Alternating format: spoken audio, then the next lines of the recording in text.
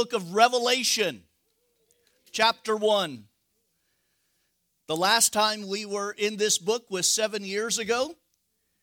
Every time I teach the book of Revelation, I like to know who I am teaching to. So, two things. Number one, if you were with us the last time we went through Revelation, raise your hand. Okay? Good. So that's pretty good. Who has never gone through the book of Revelation in a church, verse by verse, chapter by chapter?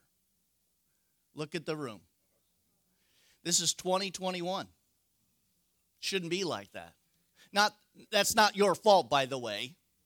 It's the fault of the churches in America. America. Left the A off there. That's right. I get more Southern every day. Mom back. If you haven't lived here for a long time, you have no idea what I just said. That is a backing up term, mom back. What does that have to do today? Nothing. Couple of things as we go through, and we will dive into it. We got a lot of introduction to do today, is that I realize that I have taught this 3 times here. This is our 4th time in the book of Revelation, which is taking us into the 4th series of Through the Bible. Luke started that. Now we're in Revelation. I may not hit every point that you think is important. Everybody got that? Also, there's like 8 or 9 commentaries in my head of Revelation. There's a lot of things going on up here. I know, normally you think, well, we look at you, we hear your teaching, we think there's very little up there. Most of the time, that's true. You know when your wife asks you what you're thinking? What's your response? Nothing. It's usually true. Again, what does that have to do with today? Nothing. Are you ready for this? I have a goal each week that we'll be teaching how many verses we're going to try to get through. That is not always going to happen. Amen? So we're going to have a little grace with the pastor. And please, like I mentioned a couple of weeks ago, don't come after a service and say you forgot to mention this point or this point. For the most part, I know that. And so, again, we're going to allow the Holy Spirit to take us through this journey in 2021. Isn't this amazing that we're right here? And what we will even learn today is applicable to the times in which we live in. So, I'm very excited, and I'm excited for you guys to go through it that you have never gone through. I encourage you guys to take notes, read the commentaries, read the resources, rewatch the videos, and then send these videos out. And again, that's on Rumble and Parler on our social media pages, so encourage you to do that. Are you ready? The revelation of Jesus Christ, which God gave him to show his servants things which must shortly take place. And he sent and signified by an angel to his servant John, who bore witness to the word of God and to the testimony of Jesus Christ, to all things that he saw. Blessed is he who reads and those who hear the words of this prophecy, and keep those things that are written in it, for the time is nigh or near. Let's pray. Lord, we just ask that you bless our time today, Lord, every time we dive into your word. We pray, Lord, that our hearts would be close, knitted together as one body. Lord, as believers, we look at this book not as a mystery, but an unveiling of truth, Lord, and excitement, not to be feared. And so, Father, we just pray that you'd bless those who can't be with us, Lord, who are battling illness and who are homebound. And Lord, we just pray. We pray that, like John says at the very end, even so, Lord, come quickly. And so, Lord, we pray. Wouldn't it be great to just, in the middle of this book, rapture? So thank you, Lord. Thank you for our time now in Jesus' name. And all God's people said, amen. All right. I think I'm more excited than you. All right. What are the 2 most contested biblical books as seen as nonsense in the world. If you were to label them, what were the two that you would pull out as the world looks at as nonsense? Genesis and Revelation. Funny, isn't that how that is? You see, Genesis is the beginning of man, the beginning of all things. It's the beginning of sin, the redemption of man. And Revelation shows the culmination of man. It also shows that man is not in control and that Jesus is Lord of all. Amen? And we will see a verse about that in a minute. Now, I have a pet peeve, and right out the bat, I just want to clear the slate for everybody. It's Revelation, not revelations. Stop putting the S on there. Repent today. Knock it off. It's Revelation. Prophecies about the future are only as reliable as the wisdom and knowledge and the insight of their sources.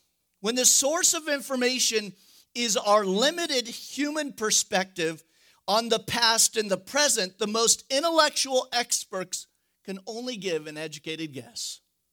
On the other hand, if the source is the all-knowing sovereign God, we can be certain that he speaks, and when he speaks, it will shortly come to pass.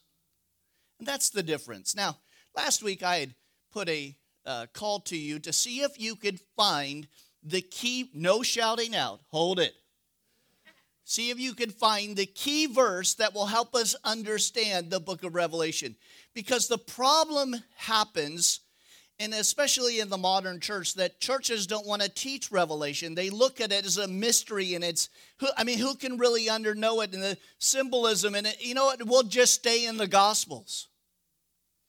But what is sad is that this book actually, between chapter 1 and chapter 4, has more applicable for us as believers than a lot of the other books in the Bible, and yet it is missed by most churches because, again, they look at it as a mystery. If you have ever thought of Revelation like that, you're in good company. A lot of people through the last 2,000 years believe that, but not the early church. And I mean, from the time it is written, they knew exactly what was going on. And we're going to dive into that.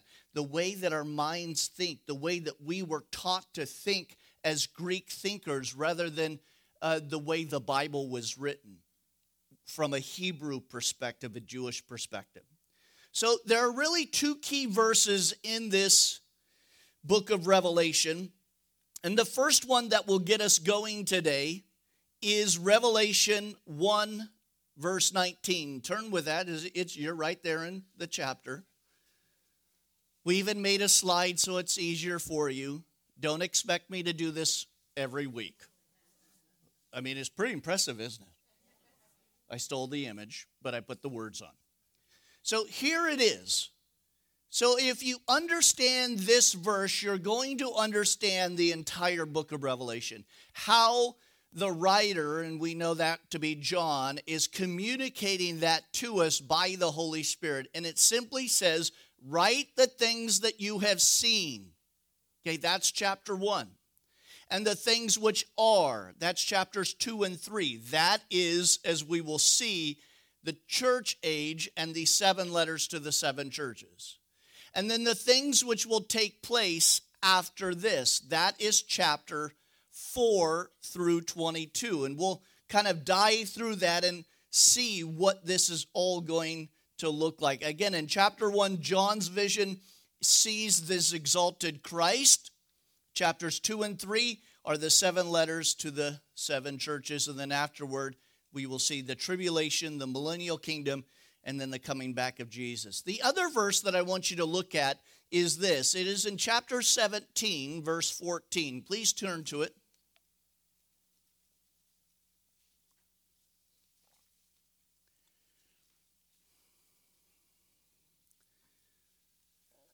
Revelation 17, verse 14. Says, these will make war with the Lamb. That's speaking of Jesus. And the Lamb will overcome them. You're going to see this word overcome all through the book of Revelation. Notice, for he is the Lord of lords, King of kings, and those who are with him, that's us, are called chosen and faithful. That is an awesome verse. Let me read that last portion again. He is Lord of lords and King of kings, and those who are with him are called chosen and faithful. So, as we work our way through, we're going to see that there is nothing to fear about the future because God has overcome the world. We're going to see that this is a book of comfort. By the way, this is not a book written to unbelievers. How many of you who were unsaved before read the book of Revelation? Anybody in the room? Okay, Lee, a couple of. Did it make sense to you? You're like, what is this? Right? It is only written to believers. Hence, also, Hebrews. Why is Hebrews so, it doesn't make sense, because it was written to believers and believers only. So this revelation of Jesus Christ. The year is 95 A.D. Domitian is Caesar. He has ascended to the throne. His predecessor, which is Nero, who slashed his own throat at 31 after coming contact with Paul the Apostle the second time. That'll teach you.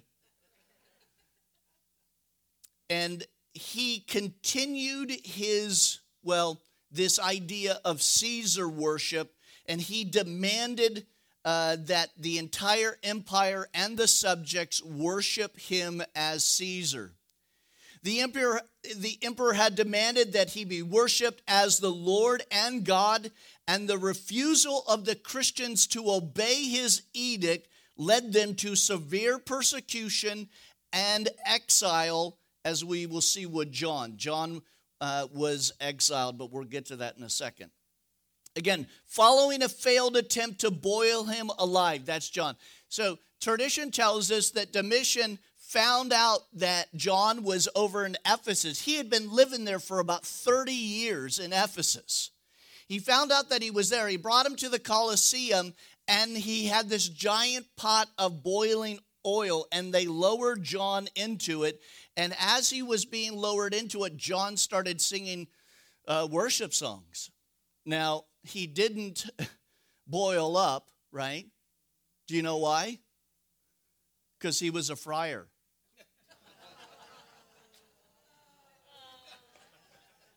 Come on, people, that's gold. That's a dad joke. After, you're going to be driving home, you're like, that's pretty funny. I stole that from another pastor. So following his failed attempt to boil him in oil, Domitian banished John to the rocky, barren, almost God-forsaken island of Patmos. Where is Patmos? Well, we're going to show you where Patmos is. It is right off the coast of Ephesus, right there. You can go there today. You could take a tour. There's a church there, and supposedly it's near the area where his cave was. We have no idea where it was. They just put it there to sell you some souvenirs, amen? You're like, I got a t-shirt from Patmos. But I want you to look at that. We'll bring that up later on. But these are the 7 churches that in chapters 2 and 3 we're going to talk about. These are the ones that Jesus will specifically write letters to. Now, please note that there are more churches in Asia Minor. There's Colossae, there's other churches in there. So why is he writing to just these 7? Come back in a couple of weeks, and we'll talk about that. So, think about this. Domitian is asking, Micah, take it off. What are you doing, writing notes over there? Pay attention. He's writing notes down. Domitian has required everybody in the kingdom to pinch a little incense and say, Caesar is Lord. Now, this will become important to us when we get to the mark of the beast, because it is not something that they would not understand. In fact, they knew exactly what John was talking about. And specifically in Ephesus, where John is from, he knew exactly what this meant. Because in order to buy or sell, you needed to say Caesar is Lord every time you went into the marketplace. And if you didn't, are you ready for this? If you didn't, a priest would follow you and say, this man does not worship Caesar.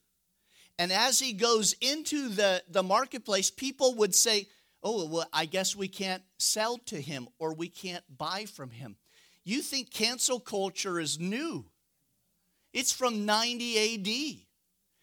So, as a believer, we could not and should not ever bow down to government. Listen, today, the government is calling itself the all-knowing ones. We know better than you. I'm going to excite you today. There was an article this week in the New York Times, so we know it's got to be right. How could it be wrong? It's the New York Times. They get everything right. I could launch into a whole thing about the New York Times and how they covered up the Holocaust in Germany. I digress. But there was an article that said, we need to stop critically thinking. Isn't that wonderful? Knock it off. We'll tell you how to think. If 2020 wasn't the year that we just had, I would think that's not real. There's no way that someone could write an article to tell Americans to stop critically thinking. That's impossible. It's there. They want you to stop critically thinking. They just want you to hear and believe what they are pushing, the narrative which they are pushing. Domitian is pushing a narrative. And the Christians at this time are rising up and saying, we will not bow to government. What are we doing, church? We put a video on our Parler and on our Facebook. It's a link to it. A pastor was teaching at Jack Hibbs Church, and he wrote a book, Bonhoeffer, which we don't have in stock. We will carry it at some point. And remember, we are falling into the same trap as Nazi Germany. The church did not stand up. The church was not vocal while the train cars were going by their churches filled with Jews going to the death camps. What is your line? When are you going to stand up? When are you going to make your voice known? Well, this church, we will not do what the government says blindly. We will not pinch incense to Caesar because we just read Jesus is Lord of Lords. He is the overcomer. Why would I put my trust and faith in government? I got to get back to my notes. The uniqueness of this book is apparent from the very first word. Did you see it?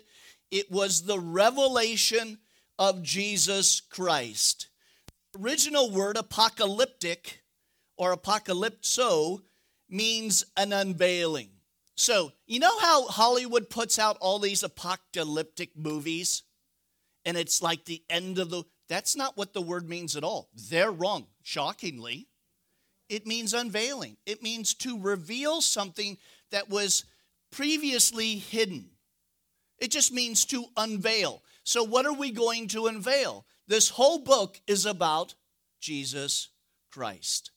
Now, granted, as we look at this, it's filled with symbolism, but it's not symbolism that the early church did not know. Not only does the book of Revelation look forward to future events, it also looks back at the last 65 books that came before it. In fact, this is how the book is best to be understood. By knowing the whole Bible, the characters, the symbols, the events, the numbers, colors, and so forth that have been covered in the 65 books before. Do you know why it's hard for people to understand the book of Revelation? Because they don't know their Bible. The early church knew their word. They knew it. They understood these things. So when John quotes something as a symbol from the Old Testament, if you've never gone through Leviticus, How are you going to know that? Then it doesn't make sense to you. This is the problem in the church. The church needs to look at all 66 books, go through those, and that will help us understand what's going on in this book. Now, some have appropriately called the book of Revelation the Grand Central Station.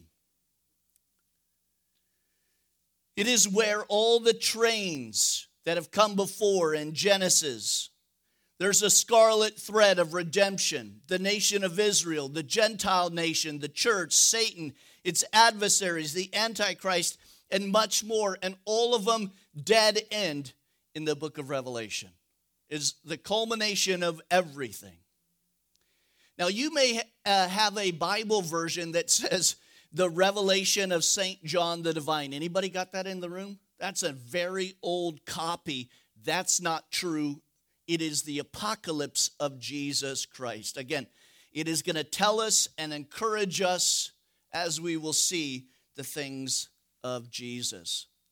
Now, in studying Revelation, as in all the Bible, we must be consistently keeping in mind the distinction between two entities in the Bible. That is Israel and the church. The church is a heavenly people blessed with spiritual blessings and called to share Christ's glory as the bride.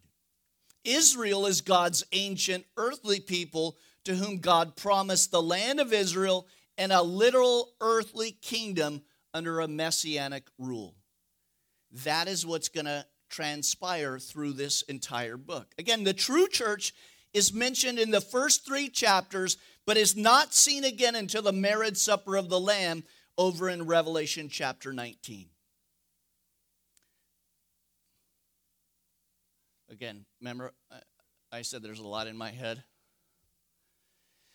A lot of the misinterpretations of Revelation stem from, as we will see in a minute, after 300 AD and some really bad doctrine coming into the church. And that view has continued all the way up until just recently. And so when you have all of those really bad doctrines that have filtered through the church, you start to look at and view not only prophecy, but Revelation through a different lens. And the different lens is that the church has replaced Israel, or that the church is going through this millennial reign. Wow, because it's great, right? As we'll see, a lot of the arguments that we're not really going to build on today, but later on, you'll see they just don't add up. And they don't add up because they don't know the context of it, and they don't know the historical nature of it, and dare I say, they haven't read the other 65 books. Now, there are several ways that people have interpreted the book of Revelation, and I'm going to read them to you. And I apologize that I am being quite winded right now, but you came here, so you knew what you were getting.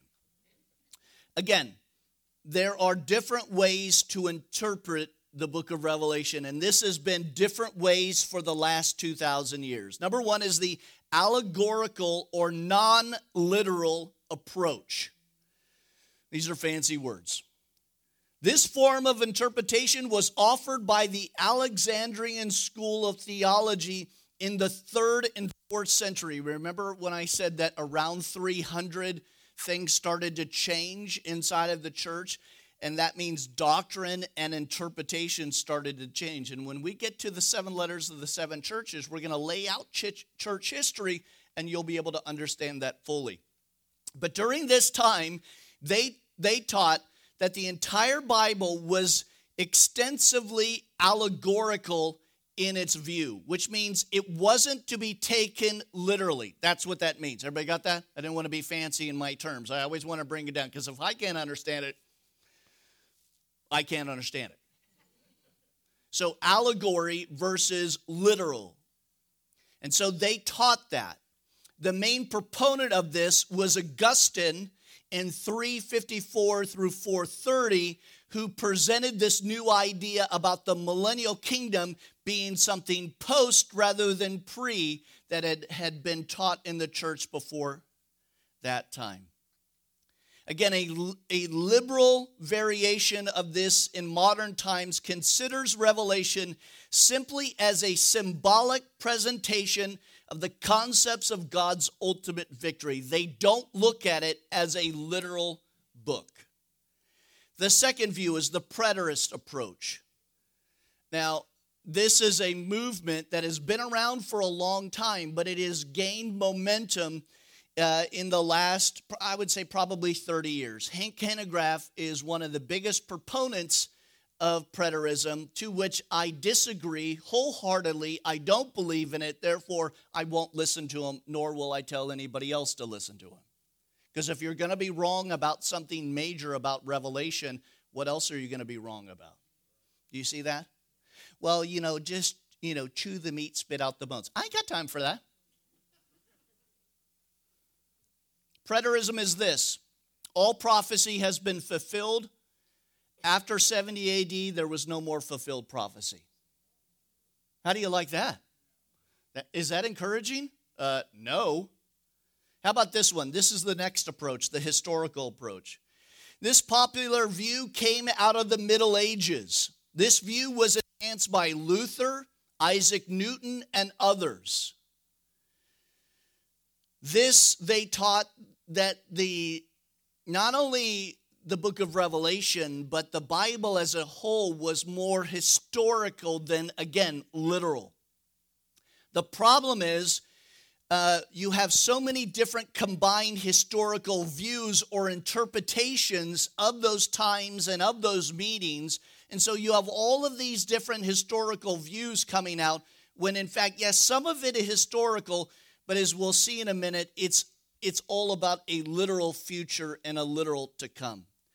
Now, the last view is the futuristic view. It is an approach adopted by conservative scholars, usually pre-millennialist or pre-rapture or pre-tribulation rapture views. This states that chapters 4 through 22 deal with events that are yet future. And so the context of Revelation 4 through 18 describe not only the last 7 years of man on as far as the tribulation, but then this 1,000-year reign that will come. And by the way, pause. I know I'm talking fast. I get that. It's all gonna make sense, and then you can rewatch this later on and put me at half speed. So we have these kind of views of Revelation. So the question is, not that I ever care about this, the question is, what do I believe as a pastor and a teacher? Well, I have to say that in the 26 years of being a pastor and teaching through the Bible, I have yet to waver from this point that I will make in a minute. I have been consistent in the way that I teach this far as the view, and that is that it is literal. So, for the most part, aside from something like in Daniel where he sees a wheel in a wheel, right? And we're like, is that a UFO or what? Well, I'm taking what he sees as literal, but it might be symbolic in what it is saying. Or he is trying to describe something like a helicopter or a missile, but they don't have the vocabulary for it. Everybody got that? So, when all else fails, the best way to interpret the Bible is take it literally. Always take it literally. Unless it says, as we will see, and John saw something like. Obviously, it's going to be something that is a symbol of something. And we're going to talk about why that is important in a minute. But this view of taking it literally is actually very old. It is how the early church believed it. They believed exactly what Jesus said. And it wasn't until the 300s that this view of symbolism or allegory flooded into the church, and it became detrimental to the church. One last point here about the book of Revelation is, for all the children of God, the book of Revelation teaches us the folly of living for things that will shortly pass away. It spurs us to witness to the perishing and encourages us to wait with patience for the Lord's return. For the unbeliever, oh man, you might be terrified if you read this. Verse 1. Micah, that was pretty good. That was only a 30-minute intro. So the word revelation again means unveiling or to disclose or a disclosure of what has been concealed before. Remember at the end of Daniel when God tells Daniel to shut up the book of Revelation? It's not for you. It's for those who will come later, who will go to and fro, and they will increase in knowledge. That's us. We are increasing not only in knowledge and technology, but knowledge of the Bible. And here is the main point that you got to grab. This is why the study of end times eschatology is so important in our day, because we have one big factor that the rest of the generations didn't have. Anybody guess what it is? It's Israel. Specifically, it's 1948. And as soon as Israel became a nation, and let me tell you why this is fascinating. I was telling the guys in the booth this. Ironside, who you have his little map there, he wrote his first commentaries on Revelation in 1930. There is no Israel in 1930. And a lot of these guys before 1948 couldn't wrestle with the nation of Israel coming back. How is that going to work? How are all these things going to come into play? Well, then you have Israel come into play in 1948. Then you have a guy named Walvern, who is the modern father of what we would consider end-time study, Dallas Seminary. And he writes one of the best, we already sold out, we'll have more in next week, his commentary on Revelation. And what he does is he starts to piece together, okay, 1948, okay, there's Israel, okay. And he starts to line these things up, and now they start to make sense. That's exactly what God told Daniel what would happen. So it has been something that has been concealed, but is now revealed to us. Now, a lot of the things that are in this book, that church, and again, 95 AD, those 7 letters of the 7 churches, as well as the others, they're going to understand a lot of this. They're going to understand some of the symbolism because of the days in which they live in. Now listen, keep in mind that the churches in Asia Minor were facing persecution, and it was, as we've already talked about, it was important for them to understand that Jesus is the overcomer. In fact, in some of the letters, he's going to say, I give you the ability to overcome the situation that you are in, the persecution that you are about to go through. They are going through persecution under Domitian. They're going to get under further persecution. And so people would say, how in the book of Revelation is it comforting? It's comforting to those who know you're living in a whacked out world, but don't worry, God's overcome the world. That's comfort. And I don't know about you, but I love the fact that God's going to blow up half the planet. All right, just me. Get him, God. I'll repent later. Notice he says, the revelation of Jesus Christ, which God gave to him to show his doulos, servants, things which must shortly take place. Now, if you think to yourself, shortly, hasn't it been 2,000 years? Yes. I just came out of my notes, sorry. Where is it? There it is. So shortly, it means this, that when it starts, it's going to get faster and faster and faster. You know what's funny is the word shortly, the Greek word to our English word is tactometer. Isn't that interesting?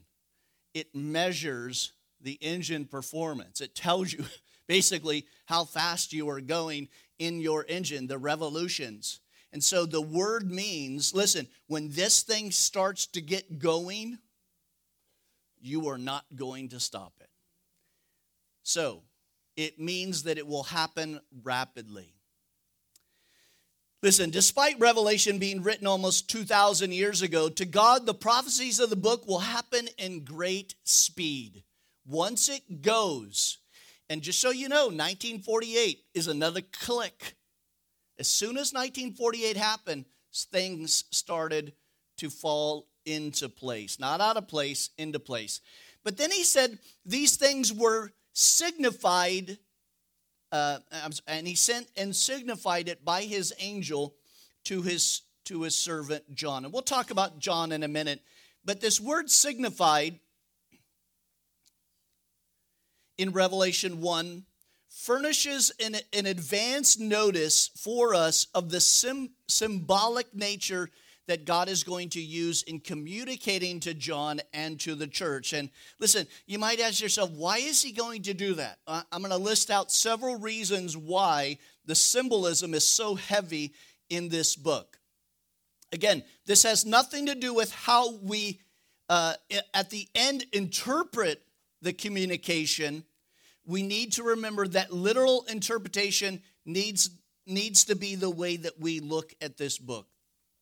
So, when it says signified, it literally means to show by sign or by wonder or by miracle.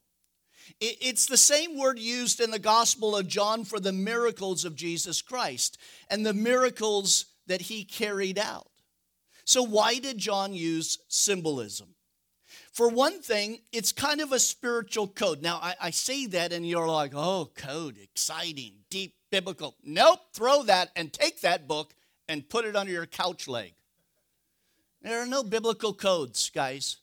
God hasn't put something in here that is so deep, and we're going to get to that. He has revealed his word so that babes could understand it. Wouldn't it be terrible if we take the children's ministry, Alec and Maria are in the back, and they're like, we like to tell you about David and Goliath, but it's a hidden code.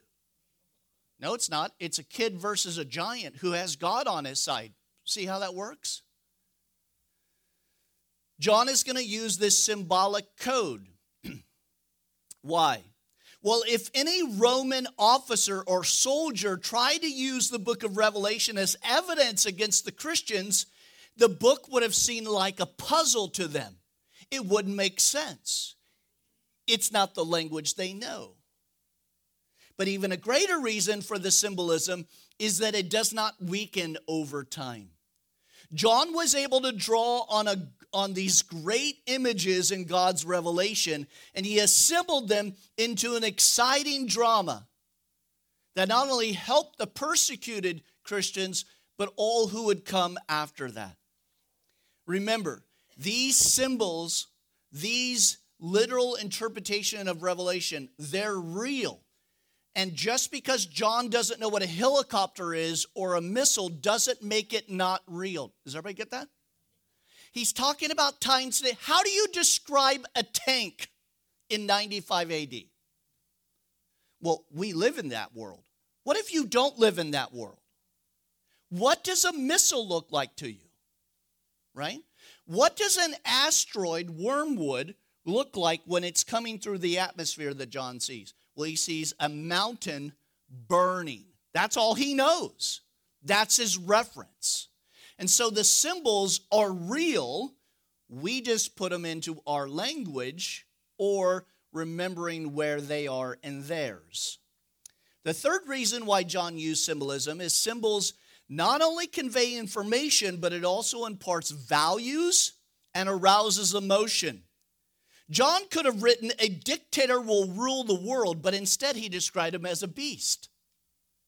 Now remember, Domitian is at this time. What if John would have said, there's an Antichrist coming, and he's like Domitian? Everybody who had that copy would have been arrested. Do you see that? So rather than that, the Holy Spirit tells him to say a beast instead of that. The symbol says much more than just the mere title of dictator. Instead of explaining the world system, John simply introduces Babylon the Great. Now, those who knew the Old Testament would know what Babylon meant, so they didn't need an interpretation. The problem is, inside of the church, if you haven't gone through the Old Testament, you don't know what Babylon is and what it meant and the idolatry of that and the fact that God allowed the children of Israel to be in Babylon for a certain time. So you're lost in the symbol of that.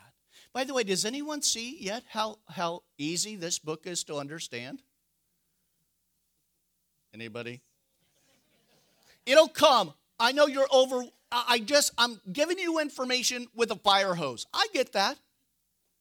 It's hard to take in, especially if you've never gone through this book before.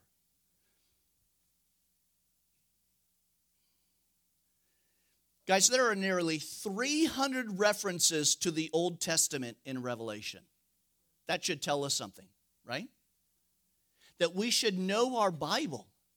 Therefore, it'll help us understand what's coming next. We also need to be careful not to try to dig a hole and find some hidden message or truth, and I just alluded to that. We need to be careful about that because we're going to talk about how we think as thinkers, how we were raised to think, and how we were educated. We need to be careful because a lot of people want to dive so deep into it, right? All we need to do is really read and understand what the Bible is saying. Guys, when the Bible talks about living water, let me give you an example. When the Bible talks about living water, what is Jesus talking about? Well, they're trying to figure out, what is it? Is it a spiritual meaning? Is it, no. Living water in their day is running water. It doesn't come from a cistern which is polluted.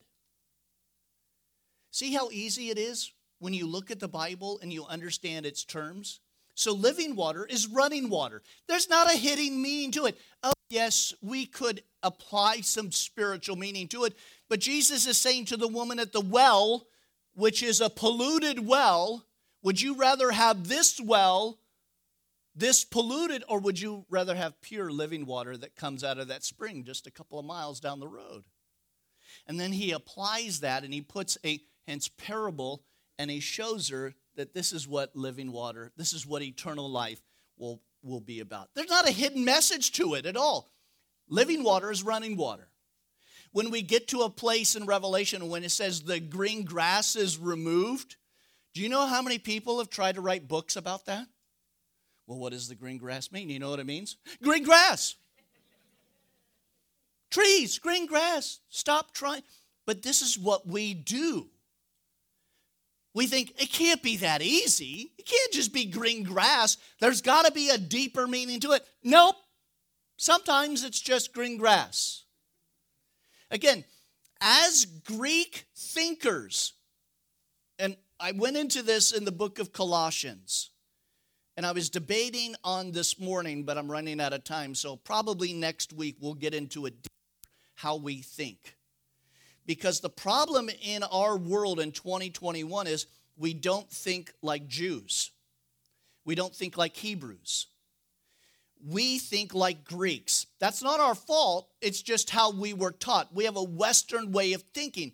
And a Western way of thinking is not only an educated way of thinking, but it's an investigatory mind. Is that even a word? Investigatory? Investigative. It's like Sherlock Holmes, right? I mean, you wouldn't have Sherlock Holmes in a Hebrew way of thinking. They just don't think that way. Let me give you a point about that. We'll get into this next week. The Jews believe that if God said it, well, that's it. We believe it. They don't think, well, what is that heating? What does the snake really mean? What is the wall of what? No, they said God said it and we believe it. And the biggest problem that we have is that we think, well, we need to, if God left something out, we need to figure it out ourselves. We need to figure out that that's how a Greek thinks. But that's not how the Bible was written.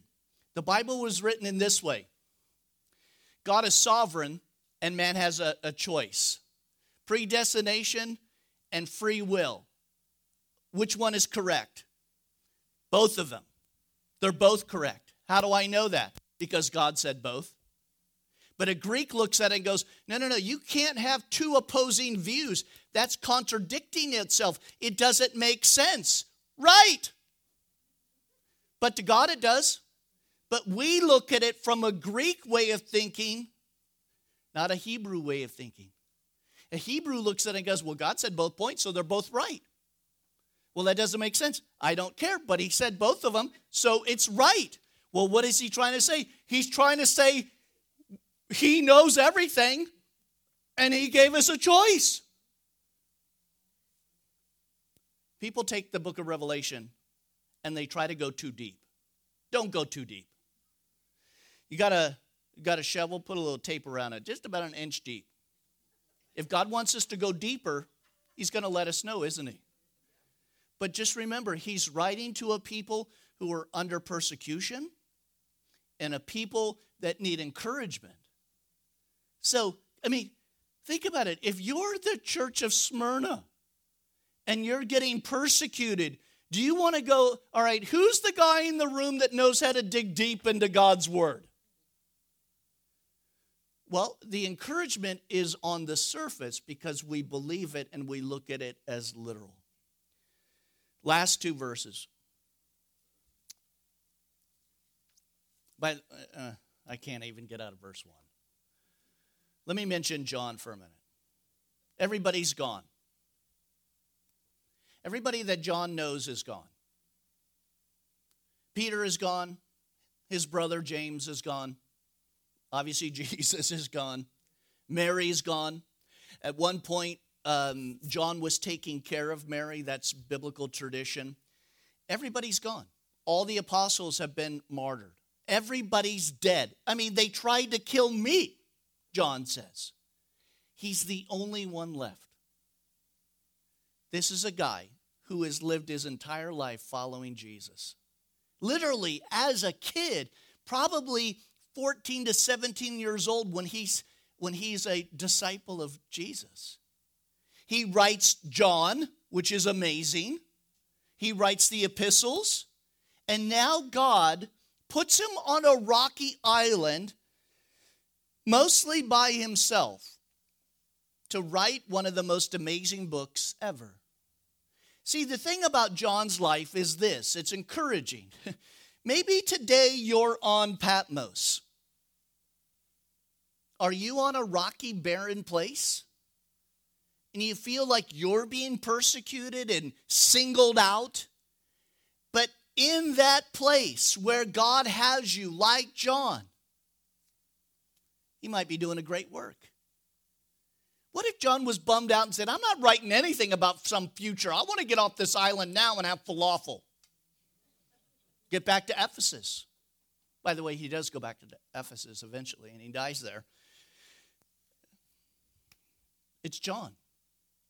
This is the disciple who gives us love and grace.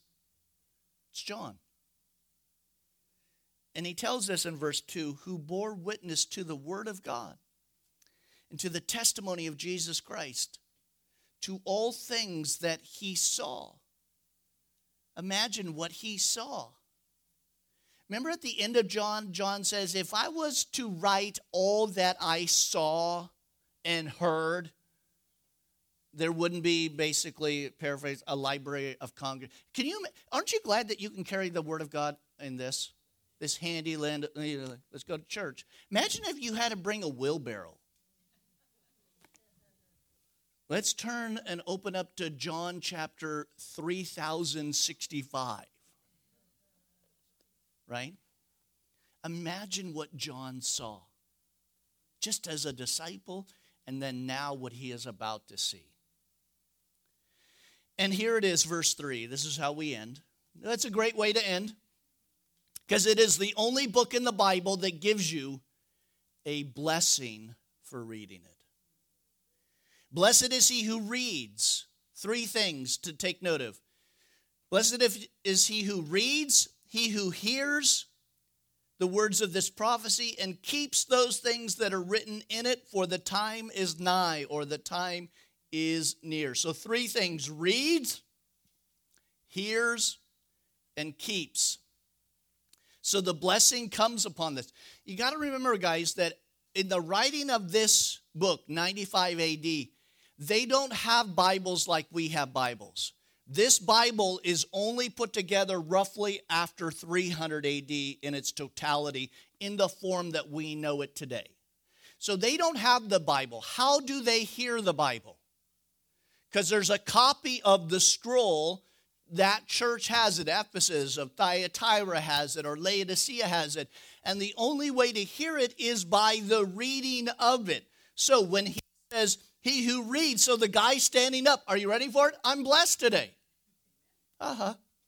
Those who hear, that's you. But notice, but the ones who keep those things.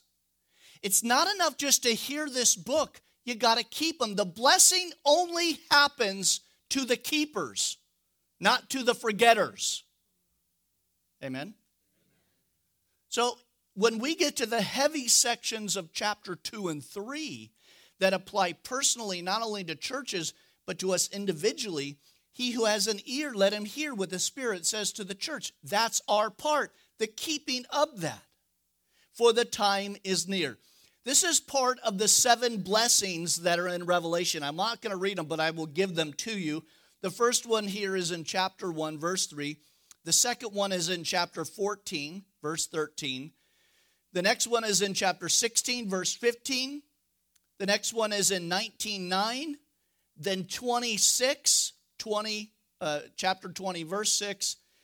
22, verse 7. And the last one is this. Blessed are those who wash their robes, that they may have the right to the tree of life and may go through the gates of the city. This book is filled with blessing to God's people. Not to the unsaved, but to God's people. It's a blessing to be able to sit in the United States of America and have a copy of God's Word. Because there are churches and people around this world that don't have what you have. How many of these do you have at home? Do you know that there are people who don't even have a complete page of the Bible? And then we don't want to read it? We are the most blessed. Listen, we're going to get to Laodicea. We're going to get to the entitled church. This is really the Church of America. The church that thinks that they're entitled to certain things. But the blessing really happens when we come together as a corporate body. This is true not only in the book of Revelation, but every time we come together, you, me, everybody that listens to this is blessed. Why? Because God's word won't return void. Amen? Read ahead the next part of, I told Michael we were getting to verse 8, but that was not going to happen at all. But we will actually do the rest of that chapter for next week. Let's pray. Lord, we thank you for your presence, your love, and your patience upon us. We thank you, Lord, for your word that's alive and it's powerful and that it's sharper than any two-edged sword. And we thank you for the days in which we are living in. I pray for those who are on the Isle of Patmos today, wherever they are. Maybe they're feeling alone, but we know that they are not alone, that you are with them. You will never leave them nor forsake them, and that you have a purpose and a plan for their life and a reason why they are there. And for the rest of us, Lord, we thank you. And we long to see your face. We long to see the things in Revelation take place. And we ask, Lord, that you would give us a blessing through this, as your word says, to be encouraged and strengthened, to live this life another year on planet Earth. Thank you, Lord. In Jesus' name, amen. Let's stand.